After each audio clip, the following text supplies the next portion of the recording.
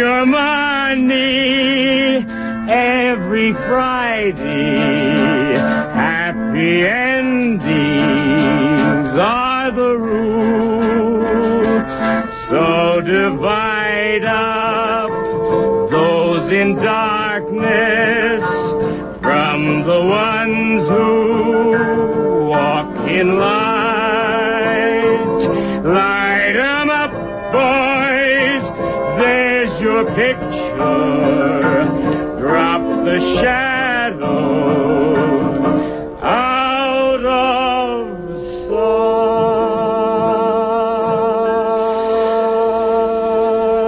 This is Jennifer Stone with Stone's Throw. Did I hear my engineer say that our station, KPFA, can be heard anywhere in the world? That's absolutely terrifying. I'm going to have to start taking this work seriously after 25 or 30 years. You know, word work. Word work is sublime. Toni Morrison says so. I guess those of us, raised trying to make the world safe for if not for satire, at least for sarcasm, we need to step back and consider. I made a list last night. I made a list of, maybe 50 issues, subjects, theories, things that we all need to grapple with. And then I thought, no. Come on, let's narrow it down till it means something. Let's stick with the words. Painting is about paint, books, literature, images. I listened to Sarah Palin. Right, Sarah didn't do it. No, come on, Sarah didn't do it. I wrote down her phrase. Her phrase was blood libel.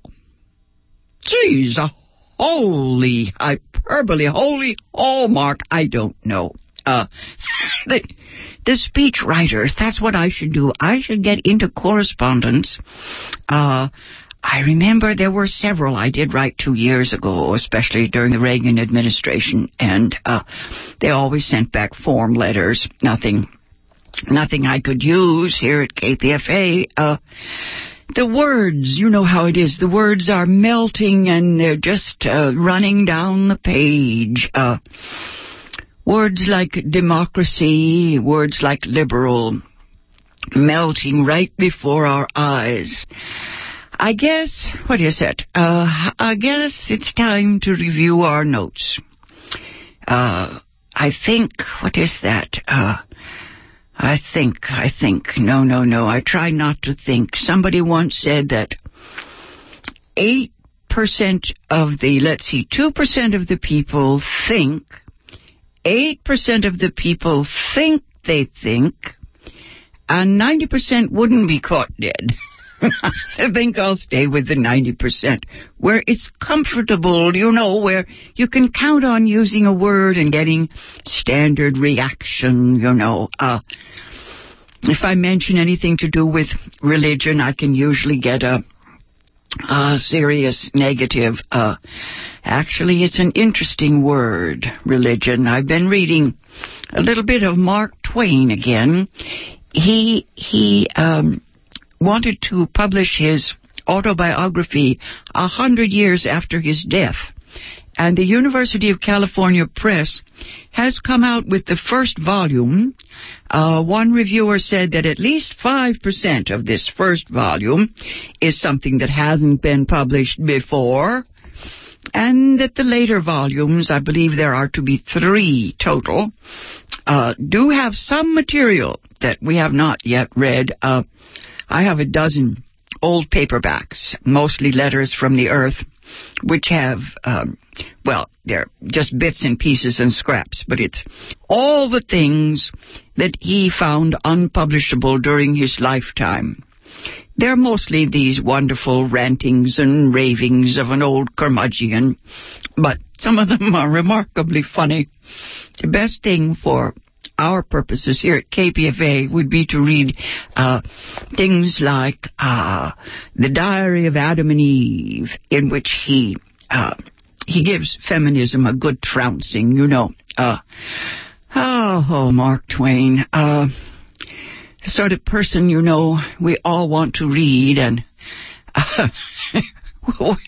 would rather not have breakfast with. Anyway, I think what I should try to do today is go back to the beginning. Someone on the morning show suggested that I go back to my spots on the morning show. They used to be little critiques. I called them Mind Over Media, and I tried to talk about movies. And that's probably the best idea for those 8-minute morning spots. I got stuck at some point talking about what in school we used to call current affairs. And I've thought about it carefully lately, and I've decided that politics is not the sort of thing that is useful for someone like me to dig into. I think that our culture wars are certainly as serious as our socio-political conflicts. I think it's all in the same basket, but most of the time the political ranting and raving is only about the sticks and straws on the surface, you know, and by Friday everything that happened last Tuesday has washed away. I think I heard on the news this morning that we're not to worry about Gabby, the good congresswoman, whose terrible tragedy will be with us now for the next year or two. Hopefully she will recover, but it's unbearable to watch it minute by minute, day by day, hour by hour. We need to go back to something, what is that? Something sensible, something stable. We need a story, a narrative. And I don't think the one we've got now is developing very well. I woke up at 4 this morning and I listened to the latest body count. An absolutely amazing, is it 45 dead? No, I won't go over all that. There was another bloodbath, terrible bloodbath. A suicide bomber managed to take with him scores of people.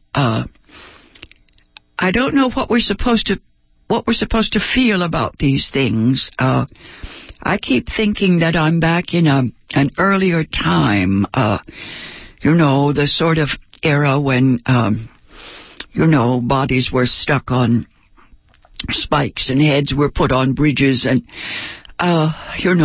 barbarism ruled the land. Of course, that couldn't be happening again. I mean, certainly not here. No, today I think I will jump into the movies. That's about my caliber, folks. I don't think that I'm wise enough to discuss the future of mankind or the fate of mankind. Somebody else is going to have to do that. What I am doing is looking at the fallout in the wake of all these things. We have films and movies and books and plays that try to interpret all this pain. That, I guess, is the job of the artist. More than that, the job of the artist is to prophesy, to tell us or to give us a hint as to what's coming. I went through my movie file the other night and I thought about it and I thought, well, it's just amazing. Years and years ago, I used to review films.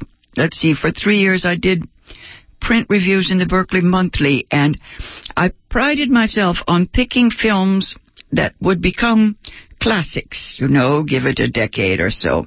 The ones that the critics sneered at when they first came out. And I'm happy to say that a lot of times I was right. I was right on the button. I think the day has passed when movies are the sort of thing you review on a daily basis. I remember when I wrote print reviews, it drove me nuts because the editors would want a review of the movie that was opening this weekend. Now, thank goodness, all that's over with. Most people wait for the DVD or they wait for the thing to come on cable television. And if they go rushing out to see the movie on the first weekend, they probably don't want to read reviews anyway. No, I think movies are like a lot of things. We have to let them soak. I noticed lately that some of us are beginning to have, what would you call it, shelves, like bookcases. We put our DVDs on a shelf and look at the backs. That's weird. It's very strange. I still don't really do it. I want my books on the bookshelf. The movies still find their way into a drawer. But if I look at my lists, especially the ones on HBO, I can find most of my favorite movies. I wish they wouldn't melt so fast, the ones on the old DVD tapes. But this past weekend, I looked up and saw a major film called Missing. And I thought, I wonder why they're putting that back on cable. Years ago, I reviewed that movie, Missing. It was all about the coup down in Chile, you know. And the director, Costa-Gavras, came to Berkeley. He went to Wheeler Hall, and there was a screening of the movie there. There were gentlemen in those gray and black suits at all the entrances. I think they were worried about terrorists. Who knows? That's back in the 1980s. And I think it would be interesting to go back and look at the review for Missing and see, because it was one of the first movies that actually, it hit me between the eyes. It was an expose of the crimes of our government, our interference in the affairs of other nations, and it was a major film. It used stars like Jack Lemmon and Sissy Spacek, and so it reached a lot of people, unlike all the wonderful documentaries that play at La Peña and at the esoteric arcane movie houses, where we see those movies that nobody else sees. You know, I think always, what is it? The ultimate, Warren Beatty's Reds, of course, tried to make a popular movie out of 10 Days That Shook the World. With some success, it's true. Anyway, Missing has been running on cable, and I watched it very carefully, and they didn't cut much of it. Maybe some of it was cut. I know that when I reviewed it, they cut all of the passages that I found, the the memos from Kissinger about what we should do in Chile in order to oust Allende. Anyway, let me look at this old review and see. I think that how it was then is almost exactly the way it is now. That's the point I want to make. I start this with a note from the preface to Leaves of Grass, written by Walt Whitman in 1855. Let's see, yes, 160 years ago, Walt Whitman writes, "These United States themselves are essentially the greatest poem. Here at last is something in the doings of man that corresponds with the broadcast doings of the day and night." God bless him. Walt Whitman. I doubt if Walt Whitman would hear America singing these days. Artists and movie makers everywhere are chronicling her sins. The Greek filmmaker Costa-Gavras made a movie about our, that is the United States military or the United States State Department, involvement in the Chilean coup. Now, this movie operates on the assumption that the CIA participated in the violent overthrow of the freely elected Allende government. That was in September of 1973. You remember it was the other 9/11. Now, this is serious stuff. Universal Pictures, I guess, was the distributor. Let's see, who wrote the book?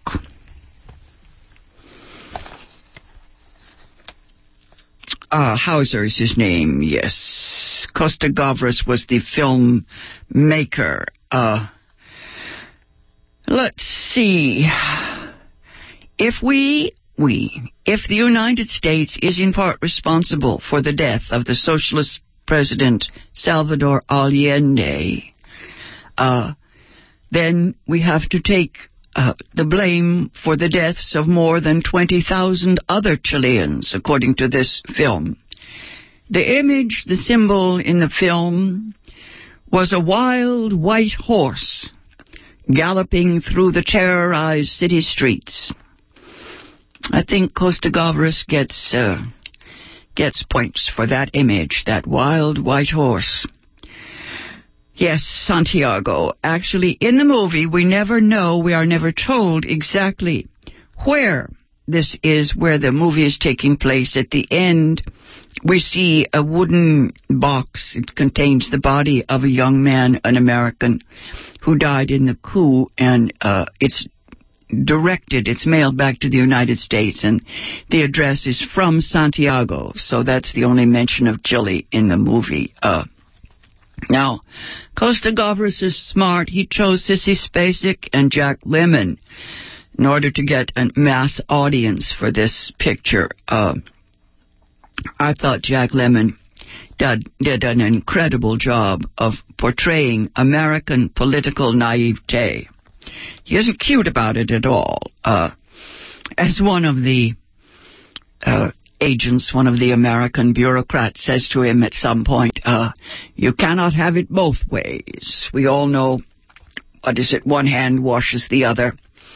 We all benefit from the luxuries and the privileges of a developed nation. At the same time, we want to be good. We want to be politically correct. We don't want anyone to blame us for the evils of the world. I guess Costa-Gavras is pretty sophisticated. I guess he's Greek. There was a crowd at the benefit screening in Wheeler Auditorium. That was dated, February 1982. The audience asked him if he was afraid for his own life. He said he didn't think about things like that. Yes, that's when I noticed those men in suits, not anything like what we wear in Berkeley. They were at the entrances and exits of the auditorium. There were Chilean political exiles in the audience, and they were much impressed with the authenticity and accuracy in recreating the atmosphere surrounding the coup. They added that, in truth, things had been even worse in terms of the numbers dead and missing. Yes, the movie had the feeling, a documentary feel to it. The visits to the morgue were terrifying. Now, Costa-Gavras is one of those glamorous filmmakers. He has this persona. He answered the questions with the air of a poet, saying that he was going for universals in the film, that these were events which could happen anywhere. Yeah, okay. He was born in Athens. Let's see. Costa-Gavras became a French citizen at some point. I'm remembering his earlier political films. You remember State of Siege, Z, The film prior to Missing was Claire de Femme. That was a grown-up love story, yes, with Romy Schneider and Yves Montand. Now, these pictures, Missing, you can get that if you go to the Blockbuster, go to the film store and check it out. Maybe it's in the library. Anyway, the screenplay was written with Donald Stewart. The book is by a lawyer, by the attorney Thomas Hauser. That was his name, Hauser. The title of the book is The Execution of Charles Horman, Horman. Costa-Gavras changed the name slightly, quote, to protect the innocent and to protect the film, unquote. This book is a basically true story, factual story of Charles, a young man played by John Shea. He is the end product of the American dream. He's this all-American son of an affluent New York businessman. That's Jack Lemmon. The Renaissance man of our time. Oh, they were so sweet, those hippie men. After all the best schools and after graduating from Harvard, this young man works in TV, WNET, his television station. Yes, he's a news writer, editor, documentary filmmaker, and he's a research historian in a federal poverty program. All of this is very familiar. Anyway, Charles Horman climbed in a van with his wife in 1971. The wife is played by Sissy Spacek. 6 months later, they settled in Santiago. They work on children's books. They're writing a fable. Charles writes for Finn, F-I-N, a non-profit magazine published by some young Americans. At that time, it was a source of information for Chileans. It was about North America, and it was about the anti-Vietnam War movement. Now, Charles is not the dilettante that his father takes him for. He is a non-violent idealist, the sort of young man who acts out his dreams of a better world. His notebook is always with him. These notes may be the cause of his death. Apparently, he saw too much. At any rate, he wrote down too many facts, too much information. He was 31 when he disappeared from his home on September 16, 1973. The neighbors tell conflicting stories of his abduction at gunpoint. One witness says that the vehicle which took him away entered the soccer stadium used by the police as a holding pen for political prisoners. Yes, buried in a wall. Anyway, the action of the film involves the search of the wife and the father for the missing young man, Charles. They trudge through the morgues, the hospitals, the jails, through a labyrinth of diplomatic double talk and BS. Finally, they stumble on the truth. Yes. The truth, yes. The most amoral American agent says, yes. Well, we cannot have it both ways. That's what he said. Your truth, my truth. Charles got in the way. America has to protect the interests of 3,000 businesses, the ones it operates in Chile. You remember, it was the copper industry. The treatment of women in the film was worth noticing. Costa-Gavras, he eliminated women from the piles of bodies, the mounds of dead and dying. I wasn't sure this was realistic. I guess, battered female bodies are so often used to flesh out scenes of horror. I was kind of relieved just not to see them. The women in the central roles are definitely the highly conscious feminist sorts, no stereotypical behavior. Janice Rule was marvelous as a regal American journalist. She knows what's going down. There's another friend played by Melanie Myron, another actress that I can remember seeing in movies about the Holocaust years ago. Playing for Time, that was her movie, right? Written by Arthur Miller about women in the death camps. Anyway, Jack Lemmon assumes that this woman, Janice Rule, was having an affair with his son. It's kind of confusing. He finally understands that that was not the case, that women could be friends with his son without there being anything going on. There is a definitive statement in one scene. We see soldiers tearing the trousers of women, giving orders that from now on the women of their country will wear skirts. Now, if that doesn't foreshadow the scenes, yes, with the burqas and the horrible veiling of women throughout the world today.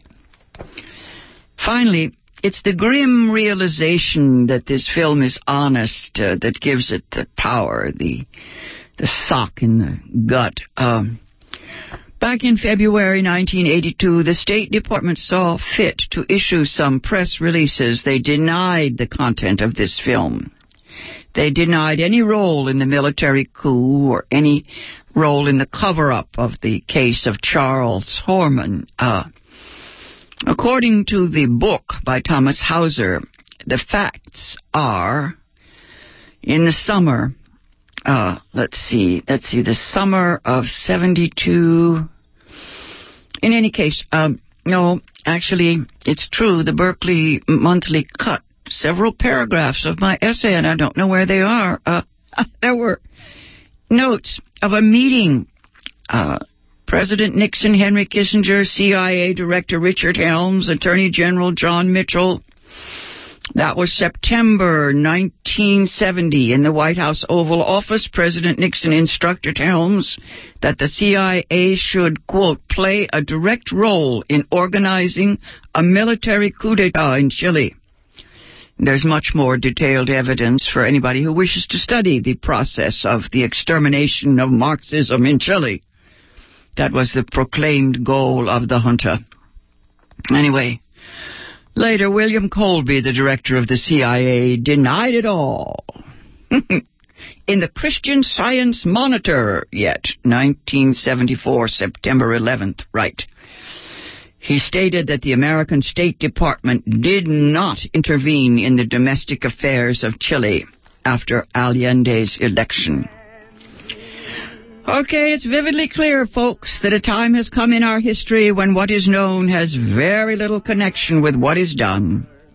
Used to be governments had to fool some of the people some of the time. Today, moral justification for acts of oppression is just old hat. Even hypocrisy has nearly gone out of style. We don't need it anymore. This has been Jennifer Stone. I was reviewing Costa Gavras' film Missing. Check it out. Until next time, go easy, and if you can't go easy, go as easy as you can. Boys, there's your picture. Drop the shadows out of sight.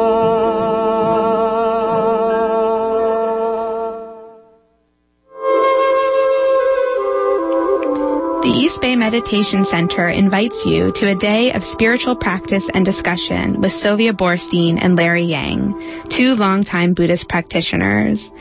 This event benefits EBMC, a diverse community sharing wisdom teachings and social engagement. Our programs include evening and day-long classes and weekly sitting groups. All regular programs are offered on a gift economics basis. This event with Larry Yang and Sylvia Boorstein is on Sunday, January 23rd, from 10 a.m. to 4 p.m.